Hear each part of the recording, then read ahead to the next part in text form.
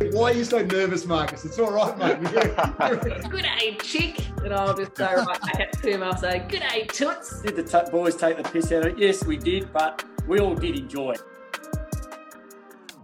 Hello, everyone, and welcome to the Pressure Point podcast. I'm joined, as always, by my co-host, Quinny DeLuca. How are you, mate? I'm good, mate. How are you? Yeah, good. Going well. How's your day been? Yeah, good, mate. Good. Yeah, it's been a big week for us. Yeah. So it's good, exciting stuff. That's good, mate. It's an exciting episode. We've got a big special guest. We haven't had one for a few weeks now, and yeah, we're very excited by this one. And before we introduce him, we'll just run through his footy resume. 237 game player with North Melbourne and Carlton, 310 goals, two-time premiership player, an AFLPA MVP, All-Australian and a best and fairest winner. His name is Corey McKernan.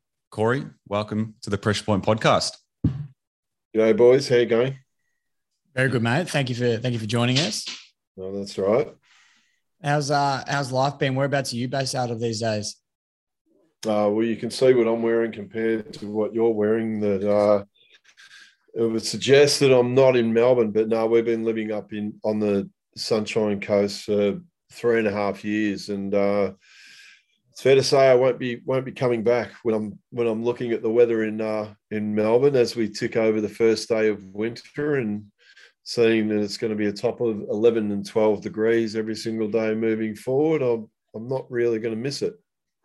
You know, it's going to be a grim few days. We've had a pretty good run with the weather, I think, the last few weeks, but yeah, you're right. It's going to be pretty grim the next few days. So I definitely envy you where you are at the moment. Yeah, no, definitely don't come down here, mate. It's absolutely freezing. But let's talk about footy. That's why we've got you on, and like we do with all our guests that we get on, we bring it right back to the start. And yeah, for you, mate, where did it all start? You know, down to your juniors and working your way up to pretty much getting recruited. Yeah, where do I start? Well, no, I grew up in Gladstone Park, and then I played footy at West Meadows. I started down there when I was about 5 years old, and yeah, started at Westie. It's the same footy club as Dane Swan, so he's probably the other famous AFL player to come out of West Meadows. So it's pretty good on ball brigade in the West Meadows team of the century. But yeah, like I played at West Meadows from when I was about 5 till I was about sort of 12 or 13 years old. And then I stopped playing like club football and then started playing golf. So yeah, at that point was always going out, spent a lot of my time at Tullamarine Golf Club, now Melbourne Airport Club, right next to the airport. If you couldn't learn how to play in the wind out at Tullamarine, you weren't going to become a very good golfer. So it's probably something I'm forever grateful for now that I grew up playing in the wind at Tullamarine, because it forced you to learn to hit all types of different shots. But yeah, in the end, I think what happened, like even though I was playing golf around that period, obviously the easiest way to get time off school was to play school footy.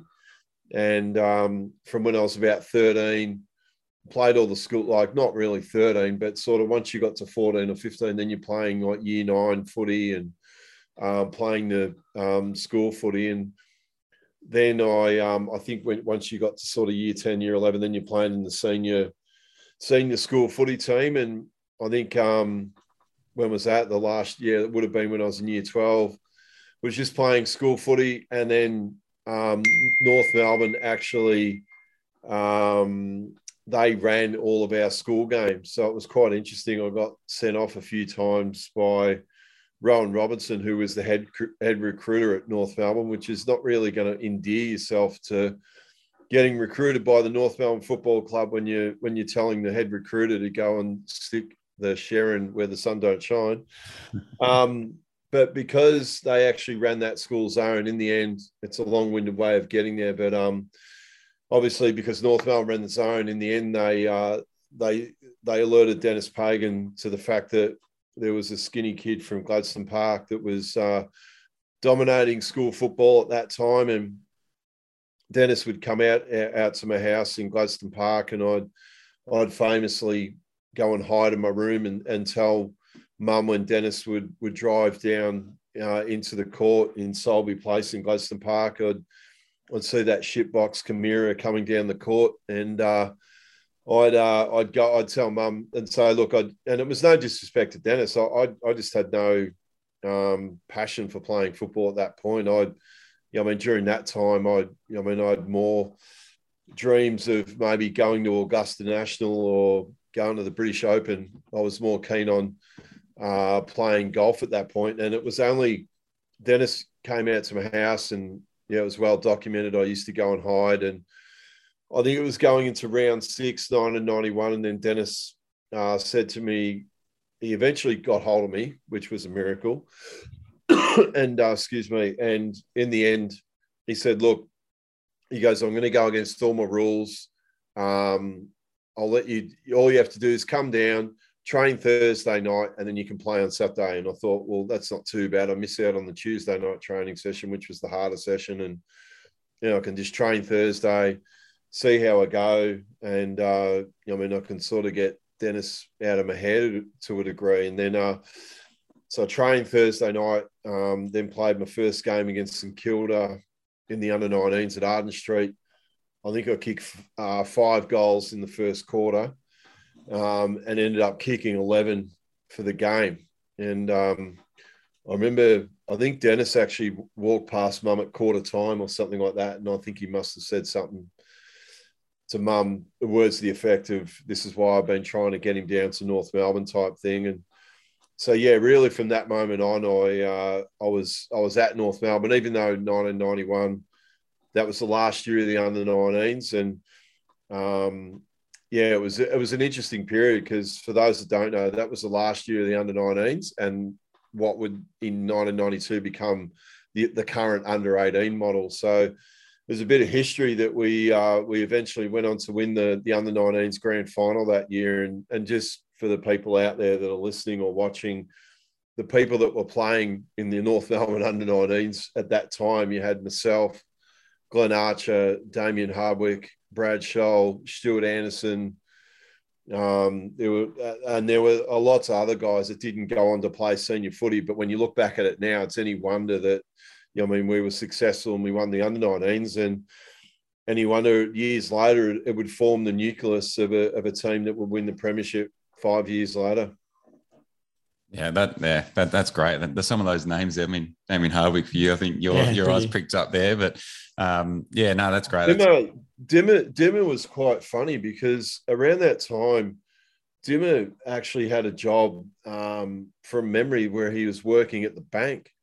So he was very quiet, Dimmer, around that time, and it was funny because he was sort of always on the fringes. And I remember at that point he didn't get picked up by North Melbourne, and then ended up that he eventually went to Essendon and had to, it was a longer journey for him to play AFL football. But amazing football factory was the under-19s for the North Melbourne Footy Club. Like I know we're going forward a little bit, but when you think of the team that ended up winning in 1996, you had the likes of Wayne Swass, Anthony Rock, Mick Martin, Wayne Carey, myself, Stuart Anderson, Glenn Archer.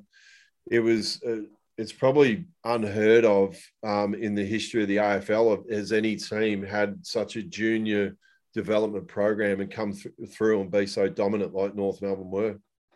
Yeah, no surprises why you guys are so dominant with some of the names that you listed off there. But obviously from the under-19s, you then started playing senior football and would have had your debut. Obviously everyone remembers their debut, whether it's kick their first goal or just their first game. What do you remember from your debut experience?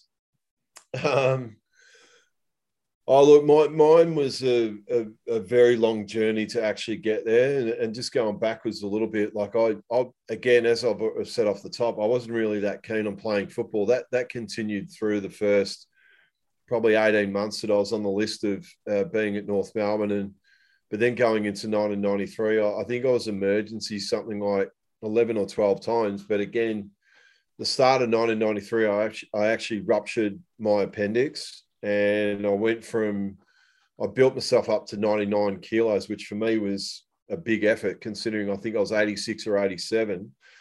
and then I ruptured my appendix, and that really set me behind the 8 ball. But still ended up playing one game in 1993. So for me, it was actually a pretty good effort to even get back and play senior footy that year. But like my first game, it was a bit of a blur. Like I think it's probably the one bit of advice you'd tell any young players. And look, I think they're a hell of a lot better nowadays. That don't when you get your chance, just go in and have it. My only regret is probably you used to have more of a crack because you get picked because you actually belong. But I think at that time when you're a young player, it's always at the back of your mind. You're trying to find yourself and whether you actually do belong. But it's probably my advice to anyone playing their first game nowadays. Like, let it all rip. Like, don't be worried about reputations. Don't be worried about who you're coming up against. If you do the things that got you there, you'll let it go a lot earlier than probably what I did.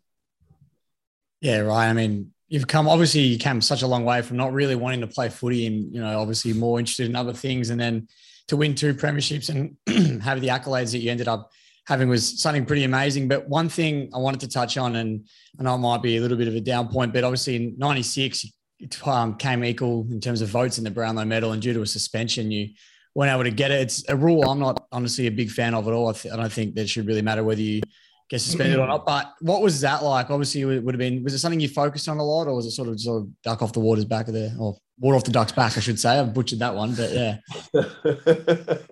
No, I knew what you were not trying to say. Yeah, you got there. No, it's interesting. I think, and I don't know whether people are actually more taken back by my response or anything, but that particular week's probably one of my favourite weeks of my whole life, just because of the fact that, to be able to handle everything that was thrown at me as a 22-year-old.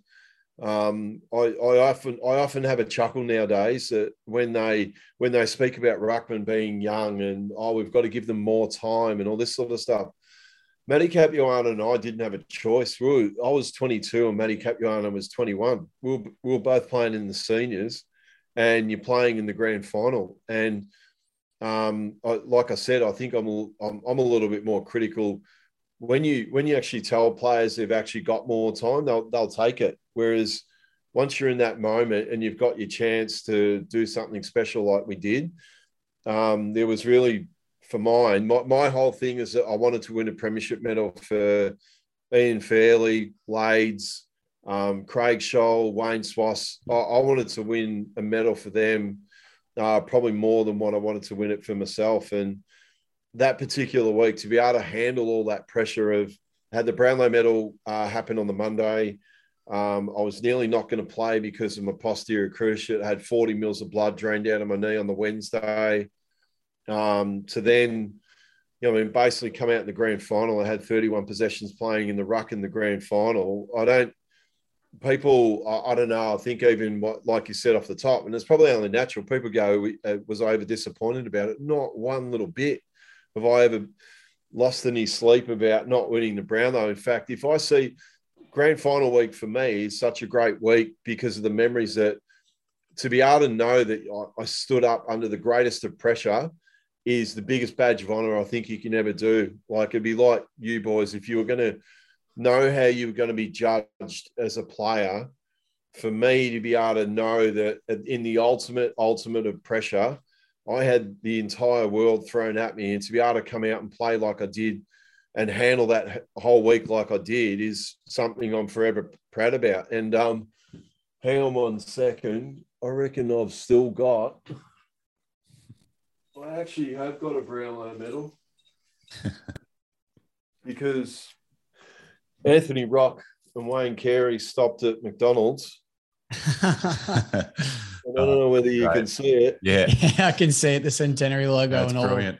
So, to be honest, it meant just as much coming from them than no disrespect to the umpires, but it's like for one of you boys, if you're one of your mates and yeah, it was at the time like they were sort of, that's the way we were at North Melbourne at the time. We're all great mates and whatever. And if that lightened the mood during grand final week, but I don't know, for me, to be able to get that from your mates anyway meant as much as getting the real thing anyway. So, I mean, I've obviously still kept that. That was the blue and white ribbon. Obviously, a lot of effort's gone into that. I can't see Wayne Carey doing a lot of effort into that. And they argued who got the meal deal at McDonald's. But yeah, I've still kept it. It sits with, I think, my other one. So the other funny thing with this is I'm showing you some of my stuff here. So 1996, after we won the grand final, I did happen to wear my premiership medallion, and I may have had a couple of beers. Oh, no. And when I got home, I decided I'd put it on the dog. Now, I had a German Shepherd at the time, and they said, "What's the German Shepherd got in its mouth?" And well, there's the two. No. Oh, geez. But the good. And actually, one more story, if you, I'll tell you, boys. So what happened when I'd moved house a couple of times?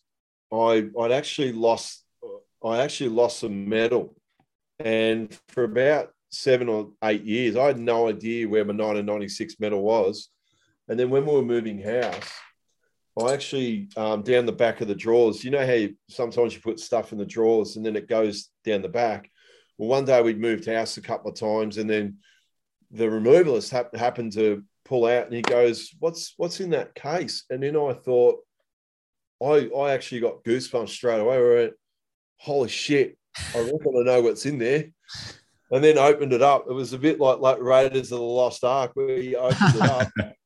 There it was. So, but look, that, like I said, you know, I mean, I know it's a long answer where you ask about the Brownlow. Like it's never, honestly, it's never ever. It probably bothers other people more than it's ever bothered me. If one day they gave it to you, great. But for me, I think the way that, and again, my situation is probably vastly different to what Chris Grant went through.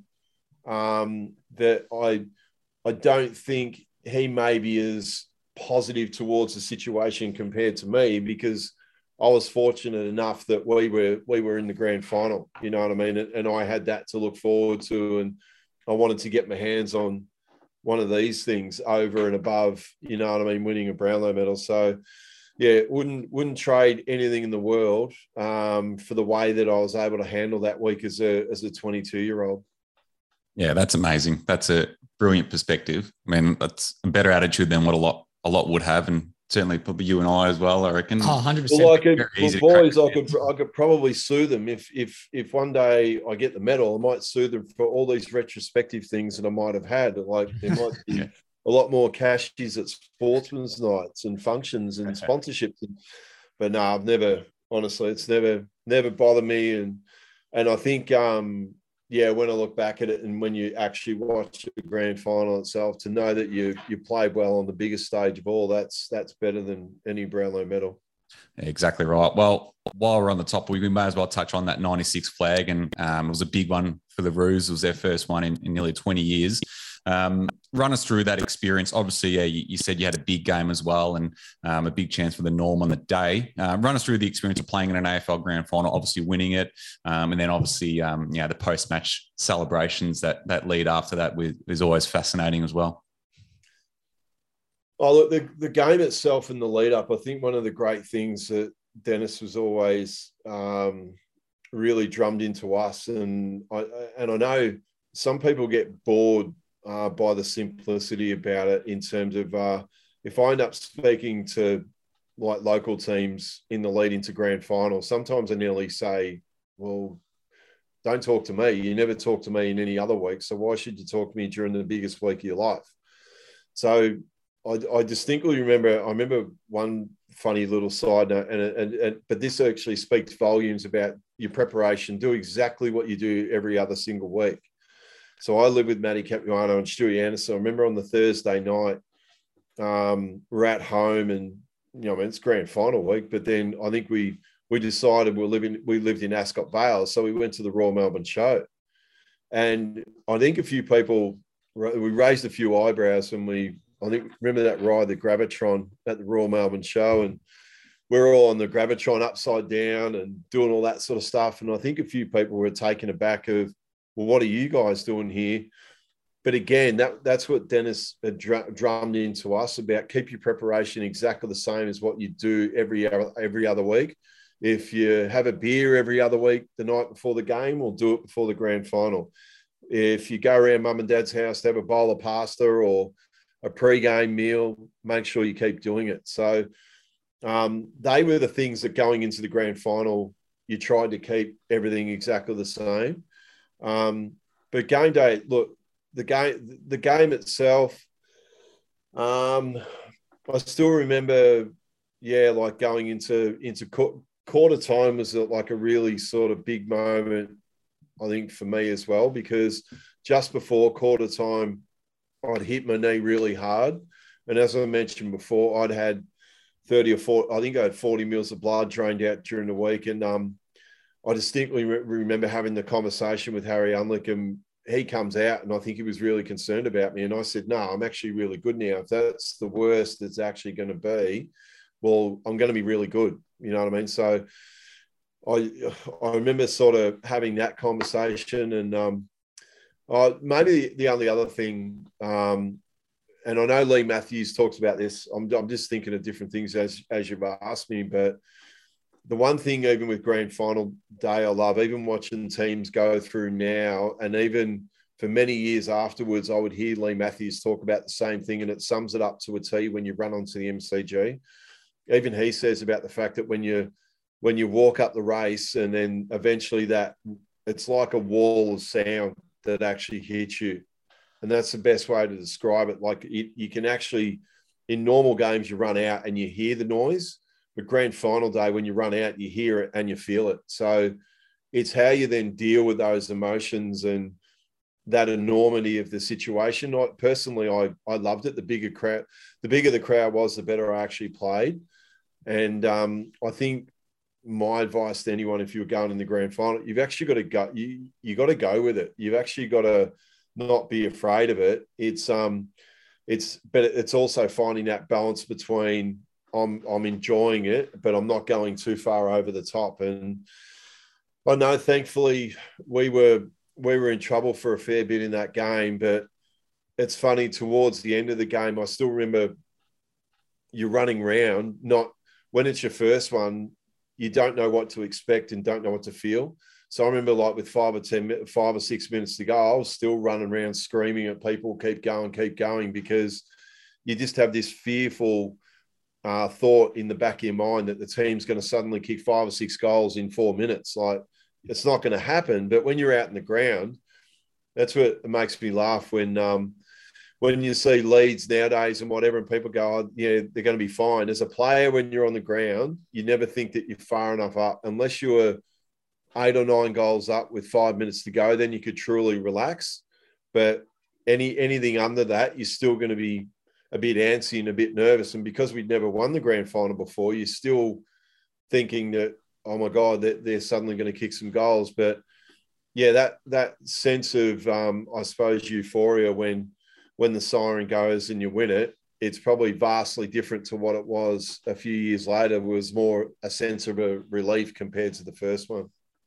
Well, yeah, that's a good segue into the next question, was the 99 flag. How did that differ to the 96? Obviously, yeah, different feeling. With the first one's more relief, and the second one it's just a different feeling. Run us through that 99, like the differences between 96 and 99. Obviously, only 3 years apart, but two different opponents as well.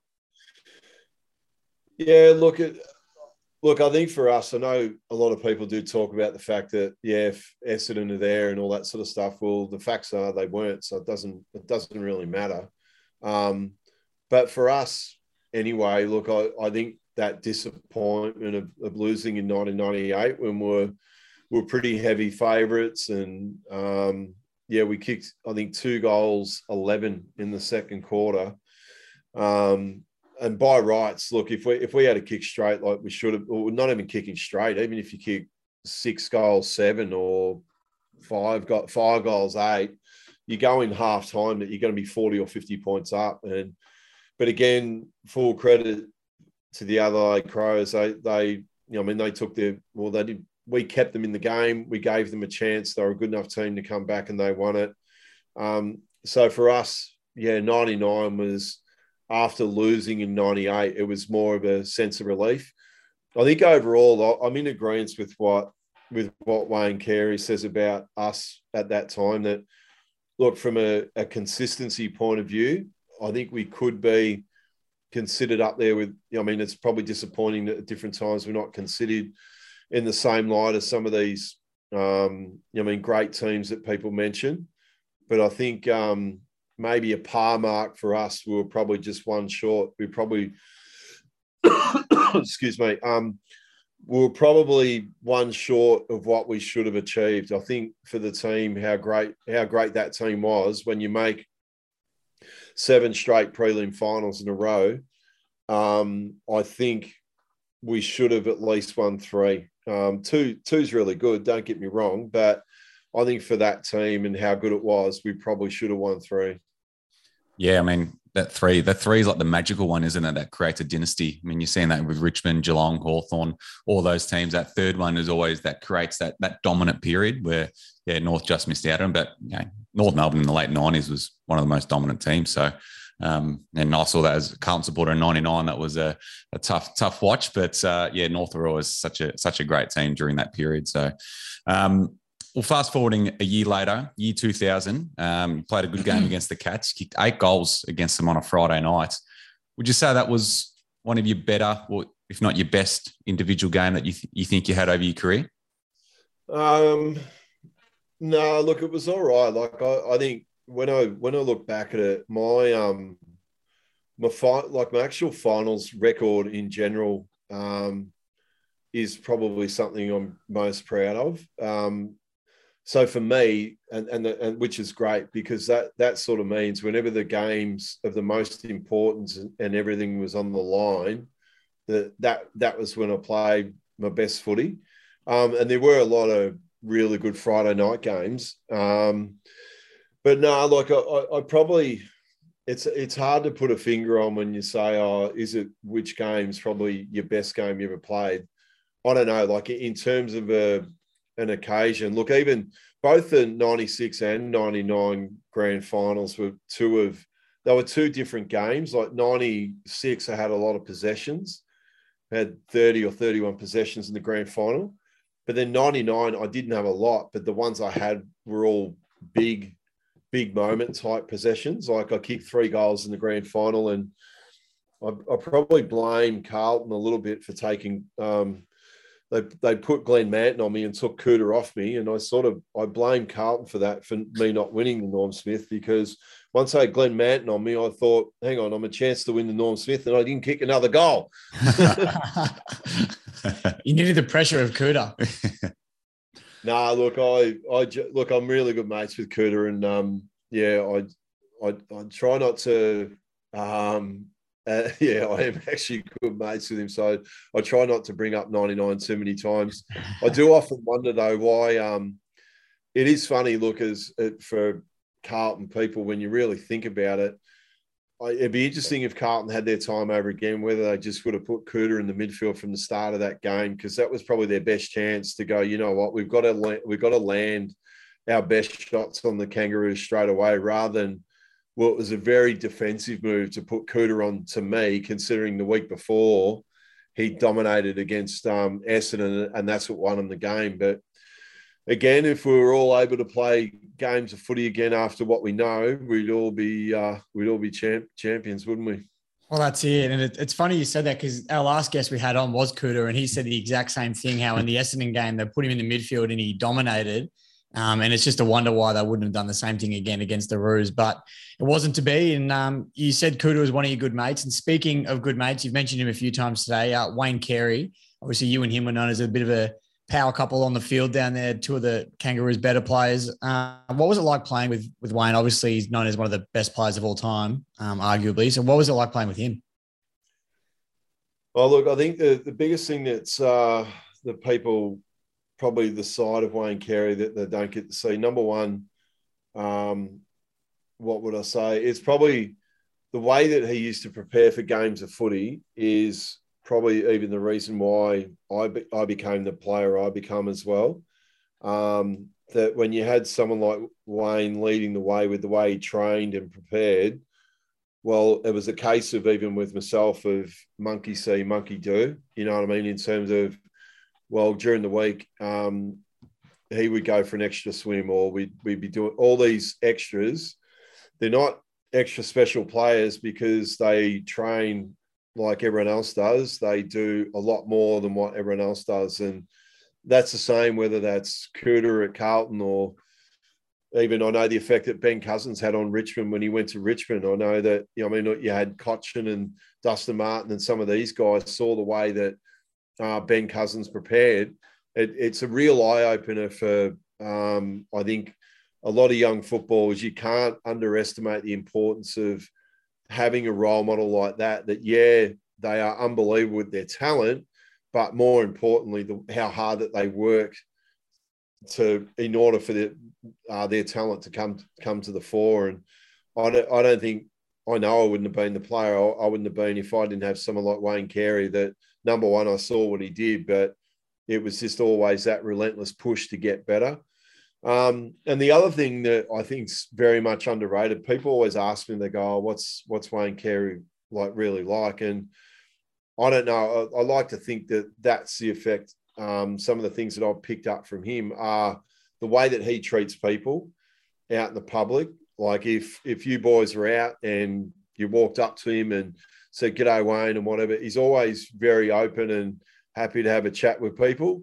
If you've had about 4,000 beers, it's probably not the thing that I'd recommend. But then again, who enjoys that anyway? If someone walks up to you when you're really blind, but if you walk up, I've always seen him. There's probably never ever been a person in all my time that I've ever been around him that if they've asked for a photo and they're polite and they're very using their manners and everything like that, he'll stop and have a chat with anyone.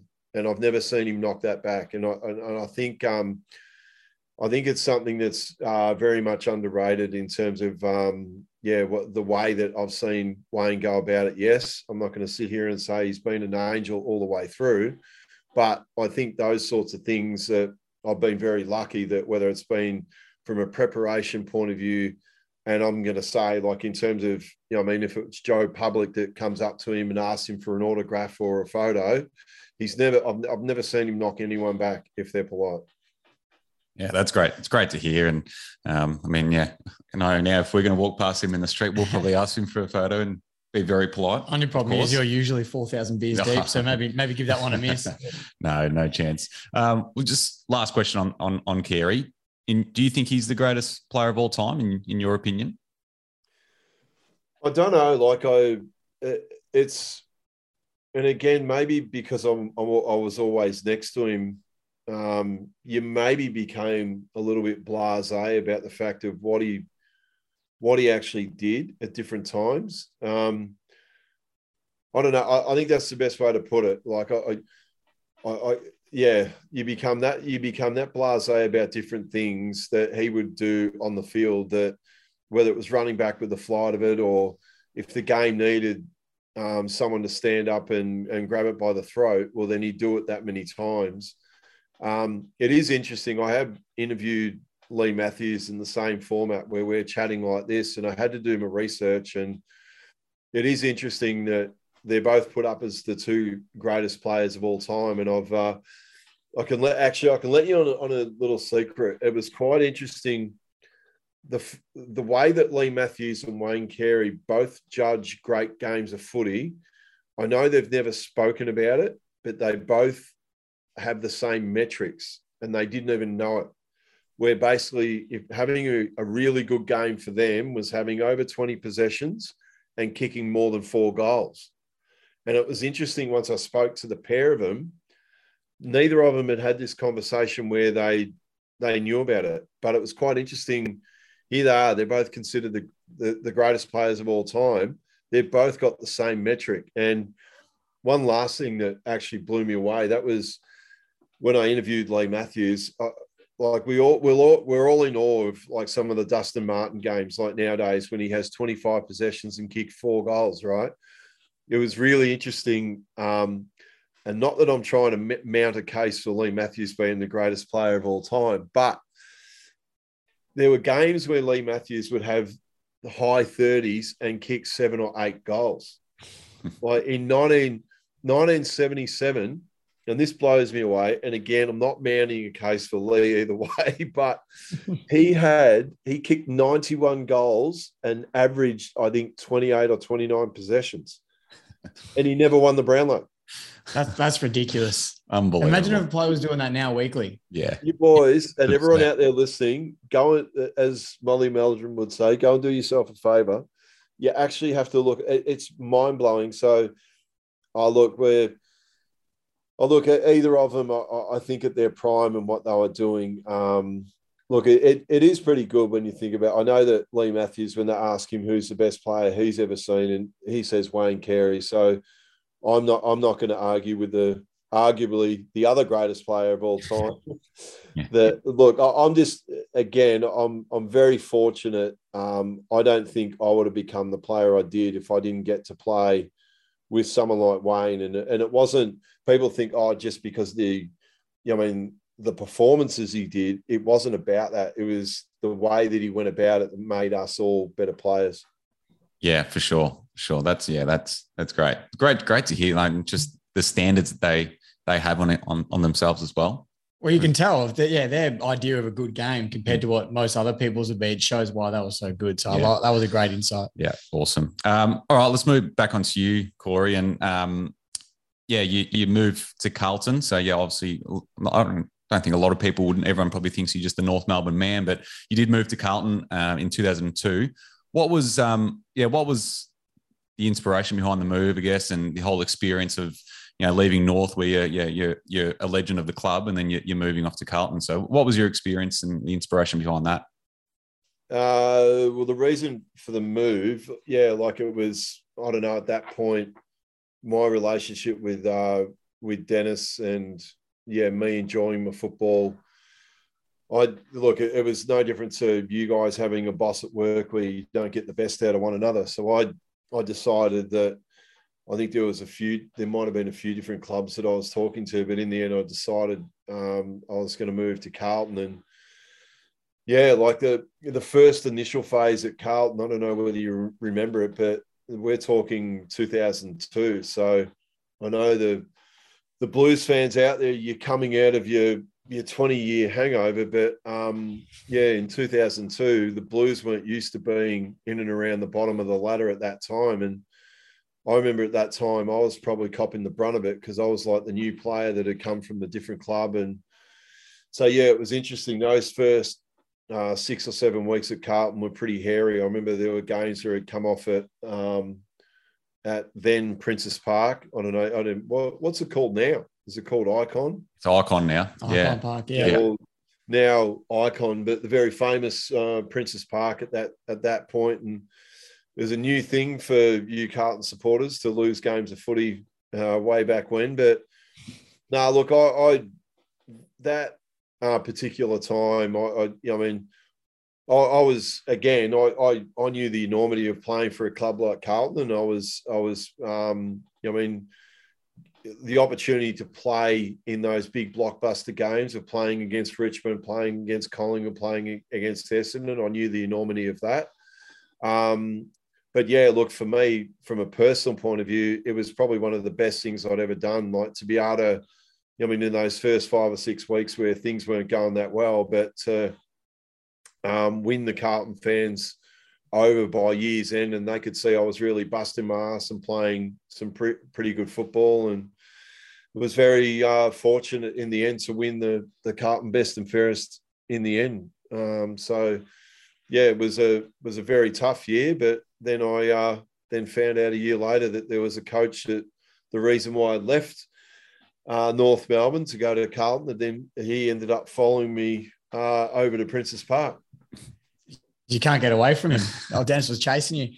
But in my eyes, I think the era of football that you played in was probably the greatest era of football there is, and everyone's going to have their different opinions on that. But do you watch much of the footy these days? And if so, what are your thoughts on the current state of the game? Because obviously there's a lot of talk about that in the media at the moment. Some people think it's over officiated. Some people think it's, it's too slow. There's all different opinions. What are your thoughts on the current state of the game? Oh, well, I don't need to say anything because you've said it all. No, look, I think everyone's going to say it. Like, I think a lot of players are going to say it, that in terms of the footy that they played in that particular era. Everyone's going to make a case of why it was the best. But I've seen a lot of those games. Now, when you think about it, that mid-90s, I reckon that mid-90s to 2000 was probably, if you could replicate footy now on a regular basis, that's the type of footy that we want to see, where there's a longer kicking, but still contested footy. But whereas now, like I'm probably the same as you boys. You talk about over officiated, and I don't know, like, and again, one day I have to do this, boys. So I've maybe got an exclusive for a Pressure Point, and I think you're going to look like a pack of geniuses if we can prove a point with this, right? What we need to do, we need to do the stats for the home and away season on how many free kicks are paid, right? But then do the stats on how many free kicks they pay in the AFL Grand Final. Because my theory is, and like what happened late in the Collingwood game on the weekend, when it seems like the game's on the line, the umpires are less likely to pay decisions that are going to influence the outcome. By Jesus, on the weekend, we heard an umpire run over and said, "Boys, I'm going to use common sense." Oh, don't start me on that one. That'd shit me up the wall. Now, you can't come out with something. Imagine saying something like that when we're just, as soon as someone moves their hands like this, we're giving away a 50-metre penalty, and you're going to use the term, "We're going to use common sense now." Like, I don't know. Look, I just wish they would umpire every game like it was the AFL Grand Final. That would be my advice, to go, if it's genuinely there, pay it. If not, just let it go. Like, and it'd be interesting, all this stuff with the stand rule, demonstrative behaviour. We in the end, we introduced something that, to be honest, was it really that big of an issue in the game? I don't think so. I don't know. It's I just wish they would just umpire it like the last 5 minutes of the AFL Grand Final. That'd be my advice to the umpires. Just umpire it like that, because they don't want to be known in that last 5 minutes to give away a free kick that's going to influence the outcome of an AFL Grand Final, do they? No, spot on. Yeah, no, it's so true. I mean, and you probably saw that in the last 5 minutes of the Carlton Collingwood game on the weekend, where they just sort of just let things go. There was a few free kicks that probably would have been paid any other stage of the game. So you sort of want it officiated like that too. Let the football go. Let it play. Out. Let it Wasn't play. it so again, if it was right on quarter time, was it, who was the last free kick? And I'm talking to a Carlton supporter that would actually know the one that I'm talking about. Yeah, the Sam Walsh one. Yeah, Sam Walsh one. Now, if that was right on quarter time, I think 9 times out of 10 they're going to pay that as a free kick. Definitely. And and look, to be honest, that's what drives us all mad. That's the shit that drives everyone mad. All we want, and again, but then they come out and say, I'm gonna umpire with common sense, or I'm gonna. You go, hang on, you've just, for the other 119 minutes and 50 seconds, you've decided you're going through all these, like, I can't move and I can't do this, and I've moved off the line and all this sort of stuff. But yeah, in that last instance, and look, that's what drives us all mad when we watch the game. We just wish that last, like you mentioned, that last 4 or 5 minutes of that Carlton Collingwood game, the game's on the line, there's 80,000 people at the MCG. We want to see that rolling, like, sort of contest where someone's actually got to stand up. And sometimes there's going to be a millisecond of a thing, or a millimetre of a thing that could be off. We don't want that to decide the games of footy. No, absolutely not. And I've been saying it for a few weeks now on the podcast, that all I want from the umpires and the game in general is just consistency. So if they're going to use common sense, let's use it every week for the entire game. The last there's something wrong you just said then. I'm going to take exception to what you said. Today's environment, common sense is not that common. No, you're right. You're right. Realize if it was that common, it wouldn't need to be called common sense. No, you're right. You're right. I can't knock you down. You're spot on there. I think that's the issue. That's half the issue. But we can dwell on this all day if we wanted, but we'll move on.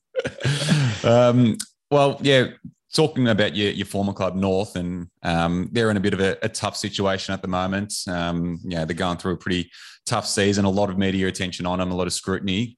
What are your thoughts on the current situation at North? And I saw your video last week about an idea to bring to the club as well, to bring some past players back and a bit of positivity back to the club. What are your thoughts on what's going on down at Arden Street at the moment? Oh, look, I think all that's happening now, my theory or whatever you want to call it is this. I think for many years, North were great at being able to be competitive. That was, in some way, it was a badge of honour that we're always competitive. Was it ever going to be enough to get us a fifth flag? No, it wasn't. So all that's happened now, for everyone that's sort of been screaming out for it, like I probably led the charge and went, you know what? Eventually, one day you got to take your medicine, and this is called taking your medicine. Exactly what we're doing now.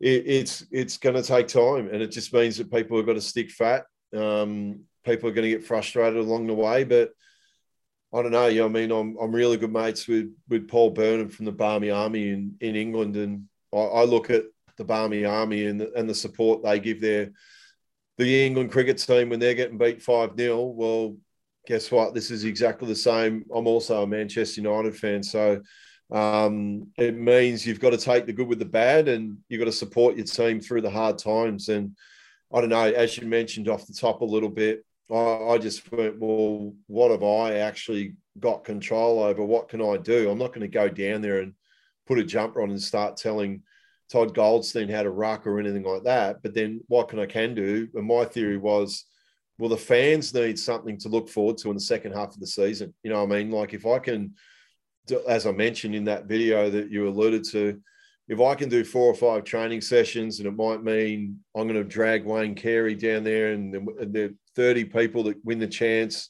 But it's not only about providing that opportunity about, they get to meet me or Wayne or whatever, but it's also getting people involved to see what a great place that North Melbourne is. Get them in there. Like it could be, I'm actually going to, what I want to do is I actually want to get some of the old staff that were in there. Like we get like a Mick Kennedy or a Lance Williams, all these people that were great North Melbourne people. So you show the place as a whole, what a great place that North Melbourne is. And look, I'm actually really looking forward to doing it. I mean, to be able to go down there in some way, shape or form, I've got a meeting with the club on Friday on Zoom. And I'm going to hit up the other one. I'm going to hit up Ricky Ponting. I'm going to hit up all the people that barrack for North. I might get Trevor Marmalade. Because to be honest, in this second half of the year, you can either, it's either going to a very bloody long one, different for the Carlton fans out there, of course. You make plans for September and you haven't got September off. But you know what? You can still get a hell of a lot out of your footy seasons by trying to come up with things like this. And I think you boys might have seen it. You can see the reactions of when I posted that out on social media. People love it. People love the idea of coming down. It's the same as a Carlton fan. Like if you said, right, Stephen Kernahan was going to take people for a kick at Princes Park, and then afterwards we're going to get the cups out and you can have a photo. It's like, it's awesome. Absolutely. Yeah. It is. It'll be a dream for a lot of kids as well. And then obviously a lot of older people would still love the chance to get down and do that sort of thing. And I guess to talk about shin bone and spirit, I mean, I think that just sort of accentuates it right there. But we'll take a little step away from footy at the moment. I want to talk about something you've been doing outside of the game, and that's the Walk With Me online initiative that you came up with a few years ago. Me and Marcus and I did our research, so we know a little bit about that. But why don't you tell everybody what the idea behind that is and what you do there with Walk With Me? Yeah, so... yeah, where do I start? Like, I think it was when the pandemic first hit in 2020, and then I saw that there was a headline in the Australian newspaper that the suicide toll was going to outstrip the coronavirus toll. And then I'm great mates with Wayne Swass and Jake Edwards are both doing great things with their respective foundations. And then I thought, well, what can I actually do? I know that we're better at the conversation in and around mental health, but then I thought, what can I actually do? And it was quite interesting at that time, exactly like what we're doing now, that everyone was doing Zooms. And then I thought, well, what if I can just do a live Zoom walk where I can take people for a walk and a talk? And it's yeah, that was the idea how it started. I just said, well, okay, I'm just going to put the Zoom link out there, go for a walk and a talk. I'll get a guest on there. And it was really about bringing the mood up. You know, I mean, I wanted to be able to, the big thing with Walk With Me and where we're evolving to now is, what things can we help improve with people with their physical and mental fitness? And it's been an amazing thing to do. I think in that first year of the pandemic, I think we did 102 Zoom walks. And you talk about in footy parlance, well, after Dan Andrews would give an inspirational speech on a Sunday, and then on a Monday, everyone would. So this was like Sunday afternoon. So we all remember back to the pandemic, and Dan would say, "Right, you're in lockdown for another 3 months," or whatever it was. Imagine I was the leader on the Zoom, and it was, I was very fortunate in Queensland. It wasn't as bad, but when I was getting on those Zoom walks, seriously, I felt like the AFL coach at halftime. You were down by 20 goals. You've lost 3 of your best players, because people were just numb at that point. And I don't know, at least I felt like I was doing something to genuinely help people, because at that time, as we all know, I mean, when the lockdowns were happening, there wasn't a lot of things to look forward to. But look, at least at that time, we were doing Zoom walks at 7 a.m. and on Monday, Wednesday, Friday. So it was very humbling and a bit very fulfilling to do. We're now going into a new phase, and there's going to be some exciting announcements to come about how we're going to do Walk With Me moving forward, that it might have a football element to it, but how we can use football as a bit of a vehicle to go and speak to more people and talk to them about the importance of physical and mental fitness. And that's where I'm sort of big on. Like, I know that we're better in using the conversation about mental health, but I'm trying to use the word more around mental and physical fitness. You know what I mean? Because it's like, if you say fitness, it just has a different connotation. Like I said, we're better at at using the language in around mental health, but fitness, it's a bit more empowering. So, like I mentioned, boys, it's for something I never thought by doing what I would. Did I think in 2 years' time would I still be doing it? Had no idea, but to be able to help people during the pandemic, it had been fantastic. Yeah, that's amazing. I think that's probably one of the positives that came out of the pandemic was people were really opening up with their mental health and being a lot more open with it, and people just being a lot more susceptible to listening to it as well. So, no, that's fantastic. And yeah, even we did a couple of episodes around Movember as well. So, but the frustrating thing is, for everyone out there, don't bloody stop just because we're all back to normal. Because I'm noticing a lot of people just go back to doing the same shit. You just got to be so mindful of your own structure, your routine, no different to what you boys probably do with your Pressure Point podcast. You've got your own structure, your routine, you know what you've got to do. You find whenever you stray from that, that's when you get yourself into trouble. So just because everything's so-called going back to normal, not wearing masks anymore, all these other things, you've just got to be so vigilant about how you look after yourself from a physical and mental point of view. 100%. No, love it, mate. Love it. All right. Before we wrap up, we do a segment called the Pressure Cooker. So we'll ask a few quick fire questions and nothing too scary, and then we'll finish up from there. Well, I mean, we've probably asked this, so we probably know the answer to this one. But best player you've played with? We might go apart from Wayne Carey. Who's the best player you've played with? Well, I can say the best player that I played against. And people are a bit surprised. And you did interview him, I think last week you might have said, but I said the footy that Anthony Koutoufides played against us in 2000. I remember there was a game at Princes Park. He had 38 possessions and kicked 5 goals. And in the end, I think Wayne Carey was playing on Cooter in the last quarter, which was quite funny because it's like Duck didn't want to go near him because he didn't want to be seen that he was actually having to play on someone else. But look, I think that patch from what I'd seen. I know, look, played against a lot of great players from Tony Lockett to Dunstall and many, many great players. But I don't know, for me, that's what really sticks in my mind is the best football someone had played against a team I was on. Yeah, I remember that game very clearly. I bet you One do. of my early memories as a Carlton supporter. I bet you do. I bet you do. Now, apart from the premierships, because I guess they're probably the obvious ones, what's your favourite game you've played in?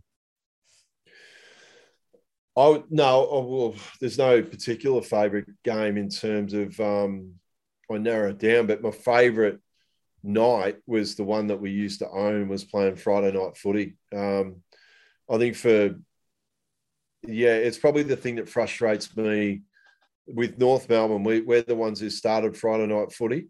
I get frustrated from a point of view that, I understand that Carlton and Collingwood are going to play each other every year, and there's Anzac Day every year, and there's all these other games that are historical games and whatever. But the one thing that people do forget about, that from sort of 1985, the first Friday night game was played between North Melbourne and Collingwood in 1985.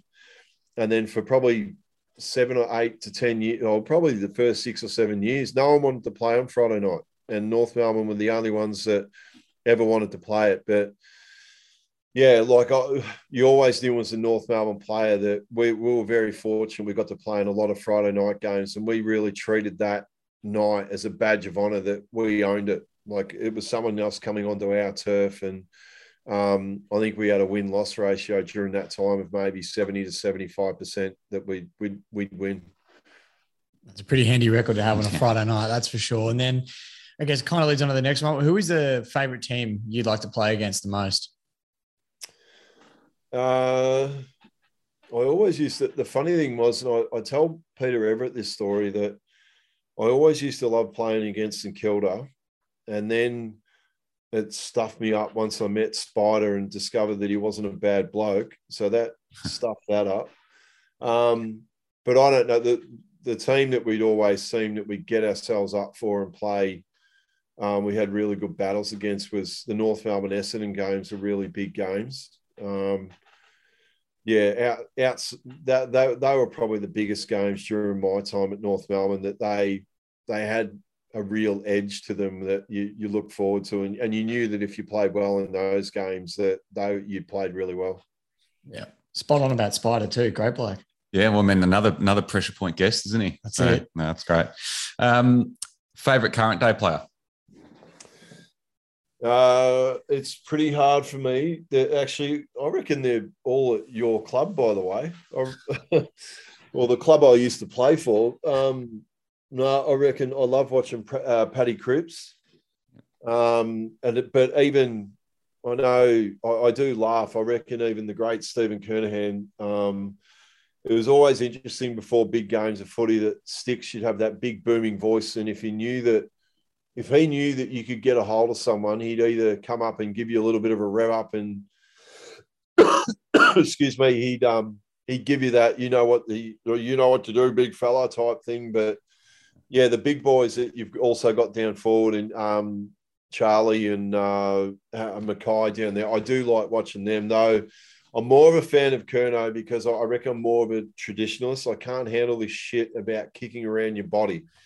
Now, as a Carlton fan, if he gets 30 metres out in the grand final, I think your heart is going to be in your mouth. But to answer your question, I think you can see I'm a big fan of the big, powerful players, and Curnow and Cripps. I think, look, Carlton fans have had a rough time the last 20 years, but shit, when you know you're going to go to the footy and watch the pair of them, you I understand you got Walsh and you got all these other players, Wiedering, and got some really good players, by the way. But holy crap, when you got the chance to go to the footy and watch Curnow and Cripps, I don't think it gets much better than those two.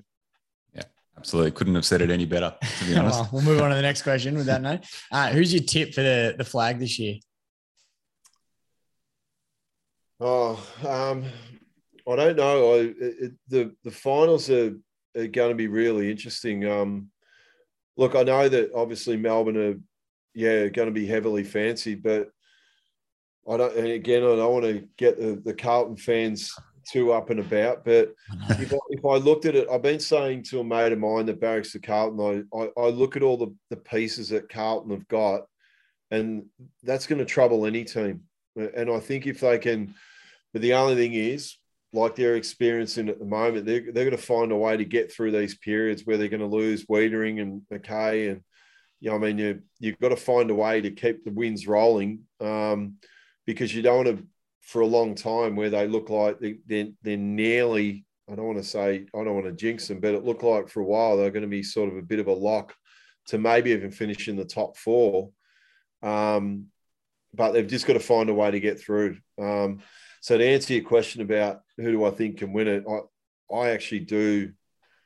I do like the idea of a Carlton and Melbourne type grand final. The reason is I love it because I think Carlton have got the bits that could really, really worry Melbourne. I think their midfield, like with Cripps, they'd have to be accountable to Paddy Cripps.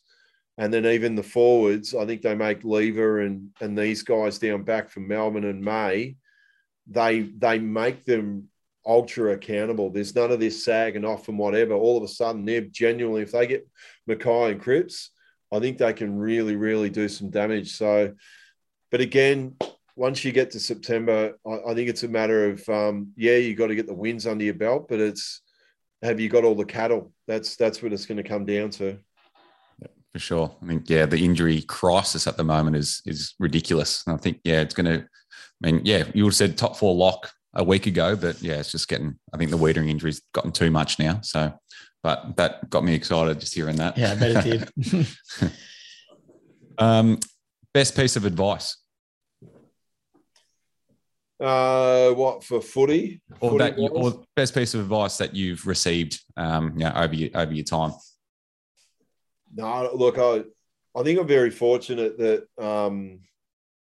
like the people that you were surrounded with at North Melbourne, that you'd have lots of, not so much advice, but whether it's more the behaviours and the way that you go about your footy that have, I think, created habits that go over into your everyday life. Like I think in terms of your preparation, like from Dennis Pagan. And even just on a side note, it was never not a shock to me that Dennis Pagan would be a Group 1 winner with his horse, because if you understand the person and the way that he prepared for everything, it's little wonder that carried across into him training horses as well. But I don't know. I think if my advice for anyone to going into footy, believe it or not, I think if I was giving advice to anyone to coming into footy, the number one thing I'd say is that you'd embrace all the difficulties, embrace all the hard times, because to be honest, they're the ones you'll learn the most about yourself in those tough times. And I know with me, whether it's things that happen to me or whether, like I mentioned before, the badge of honour of me going to Carlton and going through a tough time, I think that's when you're actually going to learn the most about yourself. And it becomes a bit of a contradiction when we go into play sport. It's like, we don't want to get dropped, or we don't want to go through a hard time, when really they're the things that actually make you in the end. So I think if you can manage to work your way through that, the amount of resilience that you'll get out of it is not only great for sport, but it's great for life. I love that. That's going to be something for everyone to take on board going forward. And then last question of the pressure cooker. I might test you a little bit with this one here, but pineapple on pizza, yes or no?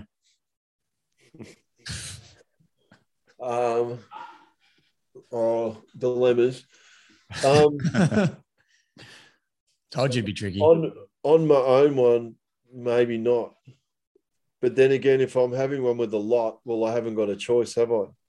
No, good point. Never thought of that. That is true. So if it's the kids' pizza and it keeps them happy, I don't really care. But to answer your question, if I had to go out of my way and put it on there as an extra topping, no, I wouldn't do it. No, there we go. Interesting. There you go. You heard it here first. Awesome. It's a very deep answer, isn't it? It was. Put it this way, if it was 4 a.m. after the grand final, I couldn't care what it looked like. That's true as well. That's great. Love it. All right. Well, that's it, mate. That was amazing. Absolutely loved it. And very appreciative of your time. So, thank you, mates. And wish you all the best with Walk With Me and everything you're doing with that as well. So thank you again. No, that's all right. You'll see hopefully the updates that are going to happen with the not only Walk With Me, but what we're going to do with these training sessions with North Melbourne, which should be a bit of fun. And they'll give all the North Melbourne supporters out there, probably all 10 of them out there. But they'll give all the fans out there at least something to look forward to, and more importantly, just shows everyone what a great place that footy clubs are, but more importantly, what a great place the North Melbourne Footy Club is. Yep, absolutely. Well said. But thanks again, Corey, man, and we'll hopefully chat again soon. No worries, boys. Thank you. Thanks, Corey. Thanks, Corey.